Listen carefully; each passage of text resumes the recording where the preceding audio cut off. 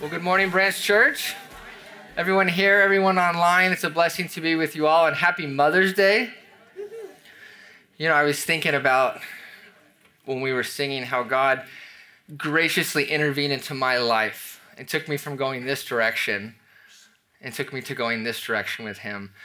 And I was thinking about how mothers are so much like that in a way, helping us go the right way into walking with the Lord and to knowing Him. So, listen to your mothers, amen? Well, let's pray before we start. Father, thank you for the opportunity to open your word and to get to hear from you. We pray you'd be honored. We pray that you would bear fruit. And Lord, that you teach us about you and your heart and desire, for that's the most important thing, is that we know you. So bless us to know you and to know you for eternity. In Jesus' name we pray, amen. I think all people desire to have things they desire to be protected. We all have things in our life that we want to be safeguarded from harm or destruction or abuse. For example, when I was in junior high, I got a new bike. Shiny, silver, had a nice dino sticker on it. I was not about to let anybody ride that bike. Even my friends, even my closest friends, which came back to bite me later when he got a new bike. And it was like, and as I grew up, I became a Christian, and I had something I really wanted protected. It was my Bible, my NIV, pocket size, fits right in my back pocket. I would take it everywhere. I would take it and I would kiss it like this. People would say, "Are you smelling your Bible?" And I would say, "No, I am." And how do you say that? "I'm kissing my Bible." Like, it was a tangible way in which I could show God affection, in which I wanted to do. And one other thing with my Bible is I didn't want anyone to put anything on top of it. To do this would just destroy me. It's like, no.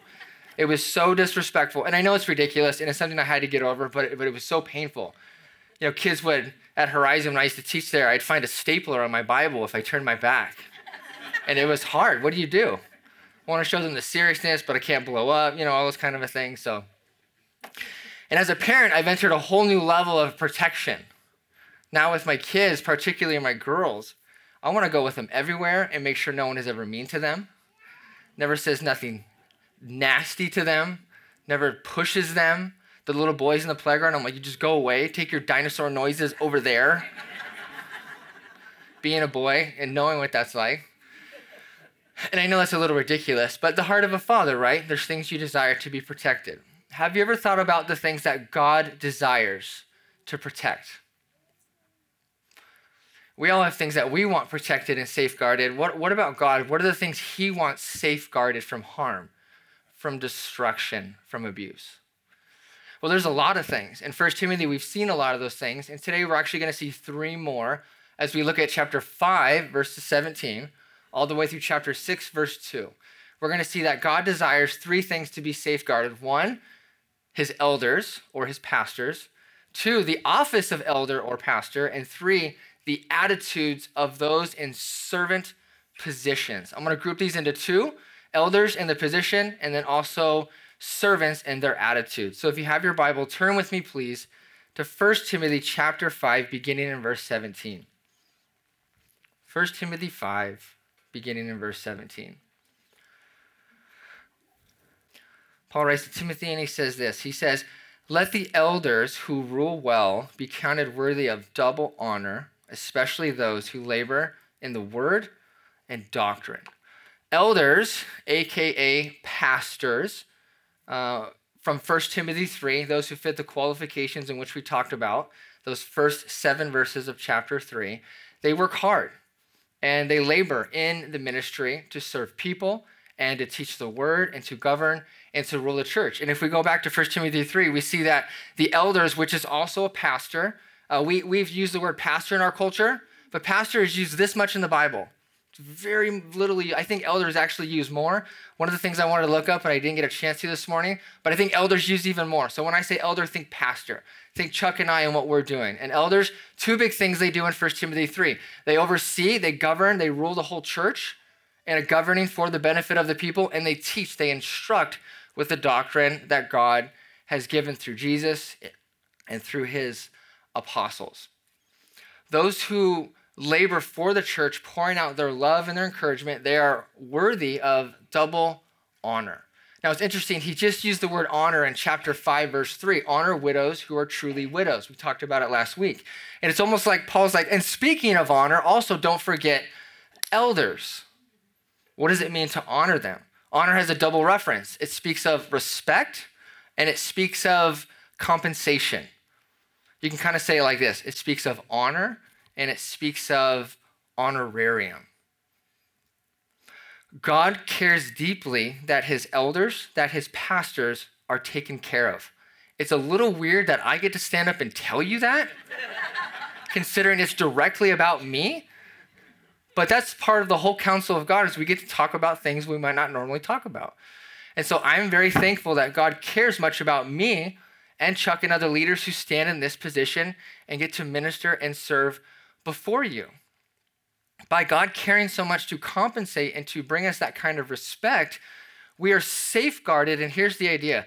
We are safeguarded from having to divide our energies. If I had to get another job and then try to do this on the side, it would not happen. I would be extremely limited and would not be able to give my heart and my prayers and my soul to teaching and to getting into the word like God has enabled me. And I'm so thankful for Branch Church. You excel at this. Your love to Jesus has overflowed into my life and provided a living where I can not only spend my time doing this, but I can take care of my wife and my 3 kids. So thank you so much for the love that you show towards us at this church. Now he's going to ground his reasoning in verse 18. He says this, "For the scripture says, you shall not muzzle an ox while it treads out the grain, and the laborer is worthy of his wages." He's going to cite the Old Testament and then the New. The Old Testament, Deuteronomy 25, verse 4, speaks of an ox. Now, we don't have an agrarian society so much, and so these pictures are kind of weird. So I had to look it up myself. And in YouTube, you get a great video. There's a guy with piles of grain, what looks like hay, and he's got his pitchfork, and he's kind of shuffling them down, trying to get them a little more level to the ground. And then another guy's pushing ox like this, and they're stomping all over it, and they're flattening it out. In this process, God told them and told Israel in Deuteronomy, don't stop them from eating. Don't put a muzzle on the mouth of the ox so he can't get sustenance from the work in which he's doing. What's the point? God cares about animals. Isn't that great? God cares the animal would get compensated for the work in which he is doing. Don't muzzle him. Paul's saying, if God cares about animals, how much more does he care about his ministers of the gospel? In Acts chapter 6, the apostles were starting to get kind of bogged down with all these extra tasks. And so we need servants. We need more people to help do the work of the ministry because we don't want to be pulled away from the ministry of the word and prayer. And so other people rose up and they had them participate in the work. Now he also cites the New Testament. This is coming from Luke chapter 10. And here Jesus is speaking and he sends out the 72, go out in pairs, go to the towns.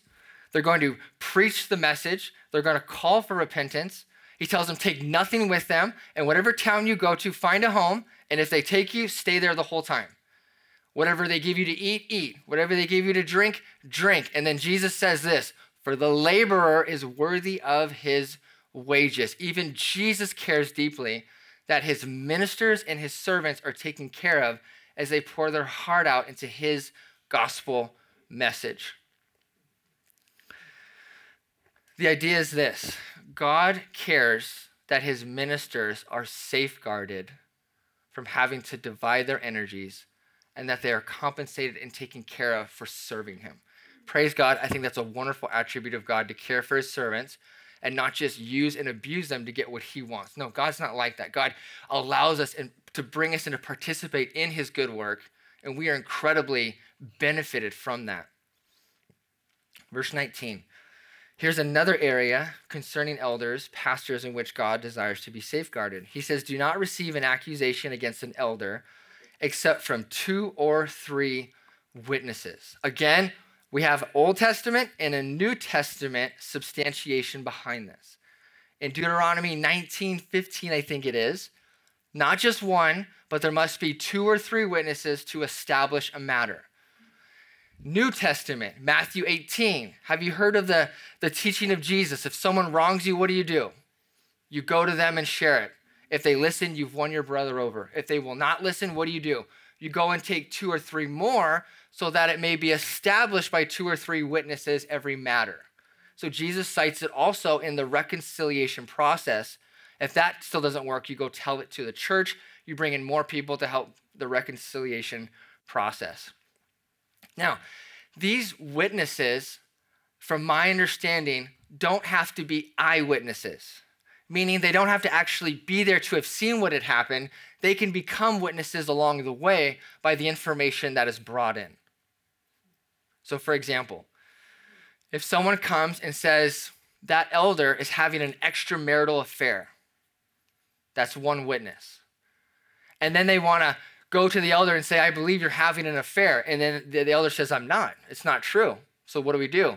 We bring in more people to have witnesses. And so 2 or 3 people now become involved. And if those 2 or 3 people look here at the evidence and say, you know what? I don't see it. It's not true. What does Paul say to do? Get rid of it. Dismiss the accusation.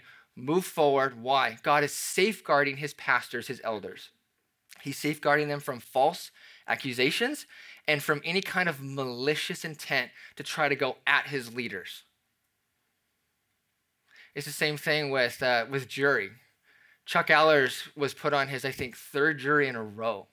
So if you want advice on how to get on a jury, Chuck is incredible. I don't know what he does, but he's in. Juror number 10 just did this whole last week and some more in jury duty, and he was not an eyewitness to whatever the crime or issue was, but he became one in process, and it's the same idea here, I think, in this area. Now, what if the elder is found out to actually be guilty? Verse 20. Those who are sinning rebuke in the presence of all, that the rest also may fear. If this person is found to be guilty, the witnesses are enough to believe and to show that he's guilty, and he still will not repent, there's to be a public call before the church for him to acknowledge his sin and to stop. That would be quite the heavy moment, would it not?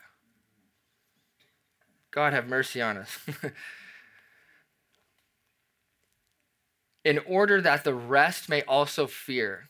It's not necessary to humiliate this person. It's to keep holiness within the church, and that the church would hear it and they would fear, as George Knight says, the consequences of sinning. I don't want to end up there. I don't want to go that direction. He says, verse 21, I charge you before God and the Lord Jesus Christ and the elect angels that you observe these things without prejudice, doing nothing with partiality. We are charged to keep these things. What are these things? Probably the last 2 verses at the very least. To protect elders from accusations, but also to deal with them if they are actually true. Before God who's with us, before Jesus who's the judge of the living and the dead, before the elect angels who are God's ministers sent to do his bidding, this is a heavy charge. Keep it without a predetermined notion of guilt or innocence. In other words, be as objective as you can in dealing with the accusation in the issue that comes forward. Paul is now going to give some advice on how to avoid such a public, unfortunate disciplinary action. He says, verse 22, do not lay hands on anyone hastily, nor share in other people's sins. Keep yourself pure. To say it positively, appoint people carefully to the position of pastor or elder. Now, there's no exact line of questioning given here of what we're to ask. There's no exact time limit on how long we're to wait, but there is to be a carefulness. There's to be a careful heart in going about it. When I was dating my wife-to-be, I went through a very careful process of meeting with her father, my father-in-law. And I had to date him before I could date her. We went on 3 dates together that I can remember. About an hour and a half to 2 hours each. We met at a park. We sat across from each other, and he's very just kind of here, not in a bad way, just very stable, very quiet. I'm more like this, and so it's interesting, just trying to read him and how's it going, how am I doing? And he asked me a ton of questions. Not until I think the 3rd date did he ask me anything about how I felt about her.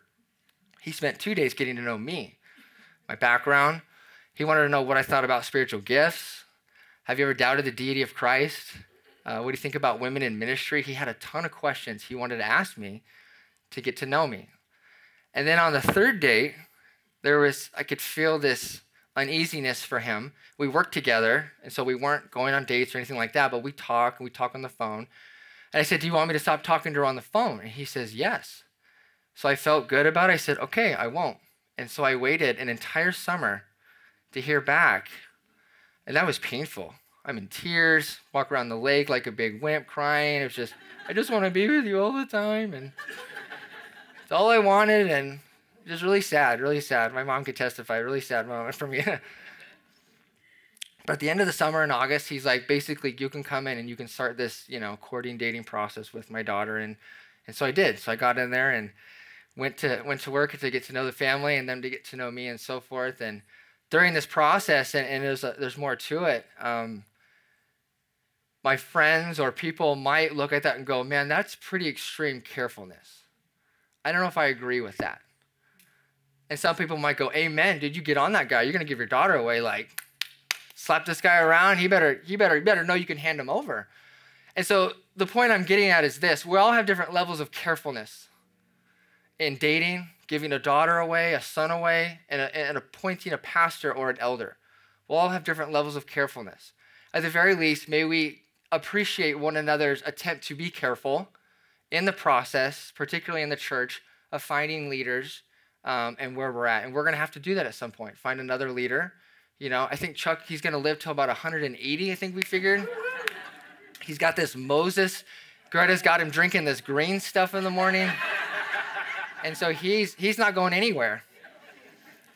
But all that to say is, as Chuck is continuing to pass off ministry and be gracious in that, we'll have to find that. And so as we prayerfully look to do that again, the hope is that we can, as a church, be careful, and God would, and I believe, send us just a wonderful man to lead in that area. And by the way, I love my father-in-law, if he ever listens to this. No disrespect. Love him. What he did was great. It was really sharpening for me. And I have 2 daughters now, so we'll see what happens in about 20, 35 years.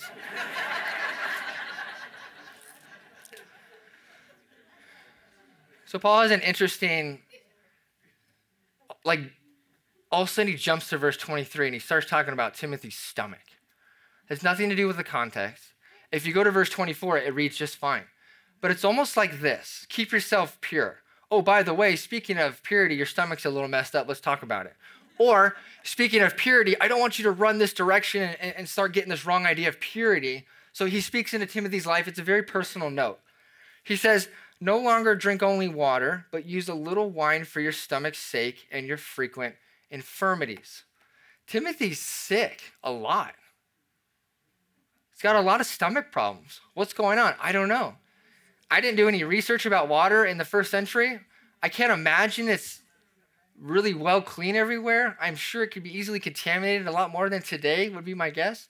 And so for whatever reason, Paul's like, I think this will be helpful for you. Add a little bit of something else into your stomach. What's the point here? Here's what I want to say. Don't take this verse and then all of a sudden make it a prescribed verse for your dietary health. Where now you are forcing people to drink wine, or are you having a little bit of wine? And I don't know if you're going to do that, but I'll just say it. You can have wine. That's great. You can have a little bit of wine. You could not have any. That's fine. This is a very personal note from Paul to Timothy, so let's be careful as we contextualize verses like this. As you handle wine, if you do, obviously with a God conscience, not to be drunk. You want to be sober with it. And having a health conscience in the way that's good for you and for your doctor as you see fit. See there, I'm getting it all off, so I'm not going to get in trouble here. Okay, he rolls back in, verse 24. Some men's sins are clearly evident, preceding them to judgment. Some people, you can see them sinning from a mile away. You don't even have to try. But those of some men will follow later. What's the point? You won't always see everyone. You got to take time to carefully get to know them. In due time, right, people's character does arise and we'll be able to see it. Likewise, the good works of some are clearly evident, and those that are otherwise cannot be hidden. The same idea. Some people, you can see their good works from a mile away. Some you might not see them, but if you give enough time, they'll rise up. Hey, you actually might be a great person for leadership. We never thought about it. As we've looked at the rest of chapter 5 here, we see that God desires three things to be safeguarded, and they're all are two things, and they're connected here. Elders as pastors that they're taking care of, and also the position of eldership that is safeguarded from men who are living in unrepentant sin and they're not suitable and fit for that role. God would not desire them to be in that role. He transitions now to chapter 6, and he's going to talk about servants or slaves and their attitudes. He says, let as many bondservants as are under the yoke, this is the yoke of slavery, count their own masters worthy of all honor, so that the name of God and his doctrine may not be blasphemed. Servants in the first century Rome, Paul writes to them, slaves, and he tells them if you have an unbelieving master, you are to consider them worthy of all honor. That is a very hard statement. Can you imagine being in that kind of condition and Paul tells you that? That's hard word, but it's a godly word. He wants them to have a proper attitude and how they relate, whether the master is worthy of it or not. But in that position, he is worthy to be honored in the way that he acts and respects and talks with this person. Why? Why would Paul say this? He tells us it's for an apologetic, evangelistic reason. So the name of God and his doctrine would not be blasphemed. So that as you interact, God's name will not be slandered. As servants, we carry a name. We carry a gospel that is so much bigger than ourselves. It's God's name and his gospel. And the way we interact and live our lives has bearing on God's name and how people see him. And so Paul's ultimate concern here as he talks to Timothy, as he talks to those in this position, is that God would be honored, he'd be worshiped in our actions. That's the heart of it. Now, what about slavery? Is Paul endorsing slavery? I'm so glad you asked that. If you wait about 3 minutes, I'm going to answer that. Verse 2. And those who have believing masters, so here's the other side. If your master is a believer, let them not despise them because they're brethren. Don't look down on them. Don't treat them as less or less important, or you can get away with it because they're a brother in Christ. Rather, serve them because those who are benefited are believers and they're beloved. Teach and exhort these things. Now, some people will read this and say the Bible is pro-slavery. Archaic, outdated, forget the Bible, we want nothing to do with it. Paul Copan, he wrote a book called Is God a Moral Monster? The answer is obviously no. But it's an intriguing title where he tackles things like the mass genocide of the Canaanites when God completely wipes them out. We read that and go, oh, that's hard to swallow, like what's going on? And so he tackles topics like that. And in this book, he tackles slavery in 3 chapters. So he spends a lot of time in the Old and the New Testament talking about this idea of slavery in the Old Testament. And he says this, he says, most critics will take Old Testament servanthood and they will compare it with slavery in the South and think that they're the same thing. And so what he does is he goes through the Old Testament and says they're not the same thing. And he gives 3 reasons here why they're not the same. And if people would have understood the Bible in the Old Testament in servanthood, and if they would have followed it, or at least the heart of God in it, slavery in the South never would have happened the way that we saw it happen. First, let's begin with a picture of slavery in the South. Frederick Douglass wrote an autobiography. He was a slave in the 1800s, and he writes here about his first slave owner, Captain Anthony. He says this, he was a cruel man, hardened by a long life of slaveholding. He would at times seem to take great pleasure in whipping a slave. I have often awakened at the dawn of day by the most heart-rending shrieks of my aunt, whom he used to tie up to a joist and whip her upon her naked back until she was literally covered with blood. No words, no tears, no prayers from his gory victim seemed to move his iron heart from its bloody purpose. The louder she screamed, the harder he whipped. And where the blood ran fastest, there he whipped toughest. He would whip to make her scream, and he would whip to make her hush. And not until overcome by fatigue would he cease to swing the blood-clotted cowskin. I remember the first time I ever witnessed this horrible exhibition. I was quite a child, but I remember it well. I shall never forget it whilst I remember anything. It was the first of a long series of outrages, of which I was doomed to be a witness and a participant. It struck me with an awful force. It was the blood-stained gate, the entrance to the hell of slavery through which I was about to pass. It was a most terrible spectacle. And he ends with this. He says, I wish I could commit to paper the feelings which I beheld it. That is an unfortunate picture of what slavery in the South was. Is that a biblical picture of how God talks about servanthood in the Old Testament? The answer is absolutely not. Listen to this. Number one, the Old Testament was against kidnapping. Exodus 21:16. He who kidnaps a man and sells him, or if he's found in his hand, shall surely be put to death. If they would have followed this one thing and not kidnapped people, that would have changed a lot of things. God says it again, Deuteronomy 24, verse 7. If a man is found kidnapping any of his brethren of the children of Israel and mistreats or sells him, then that kidnapper shall die, and you shall put away the evil from among you. There was to be no kidnapping people and taking ownership of them in that way. Number two, the Old Testament was against harming servants. Exodus 21:20. If a man beats his male or female servant with a rod so that he dies under his hand, he shall surely be punished. Paul Copan says that this word punished and the way that it's used describes death. This man will die for this. Exodus 21, verse 26 and 27. If a man strikes the eye of his male or female servant and destroys it, he shall let him go free for the sake of his eye. And if he knocks out the tooth of his male or female servant, he shall let him go free for the sake of his tooth. The picture in the South, all of those actions were completely unbiblical.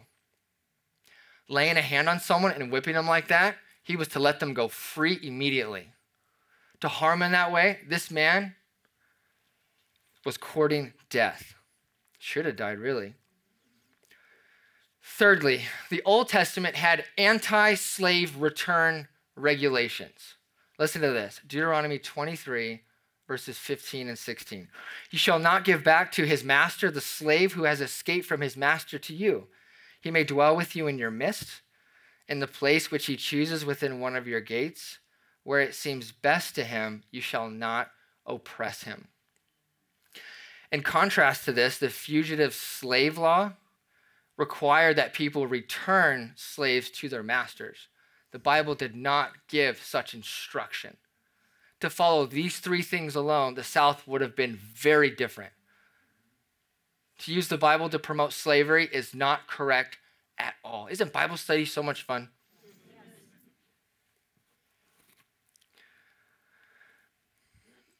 The Hebrew servanthood in the Old Testament was more like this. People are coming over to colonial America and they can't afford to do it. So how do you get over? You have nothing, no possessions, no material. What do? You say, hey, I'll become your apprentice. Take me over, pay my fare, and I'll serve you and I'll pay off the debt. That is more of what we're looking like in the Old Testament Hebrew servanthood. God did not institutionalize slavery. But because of poverty, God gave rules and regulations to protect those in poverty as they give themselves to people to work off a debt or to try to make something of themselves. God's heart in this is to protect people. It's not to institutionalize slavery against people. Our God cares for people. We saw he cares for widows last week. He cares for his elders and his pastors. He cares for all of us. Amen? Does the Bible promote slavery? No. Well, why didn't Paul and Peter just flat out be a little more clear in the Roman Empire, which was more like the South in slavery, and say something? Well, that's a good question. Here's my best attempt at an answer. The letters in the New Testament are written to bear theology on a specific task. So it's what we call task theology. Paul didn't write 1 Timothy and say, I'm going to give you A to Z about this. No, he's writing to a situation and is applying the truth of Jesus Christ to it.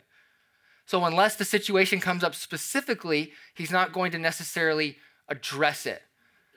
And so Paul could have said, let's just overthrow the Roman Empire, institute of slavery, but he didn't. Likely, and this is my estimation, likely he's maybe thinking this: Jesus is coming back anytime.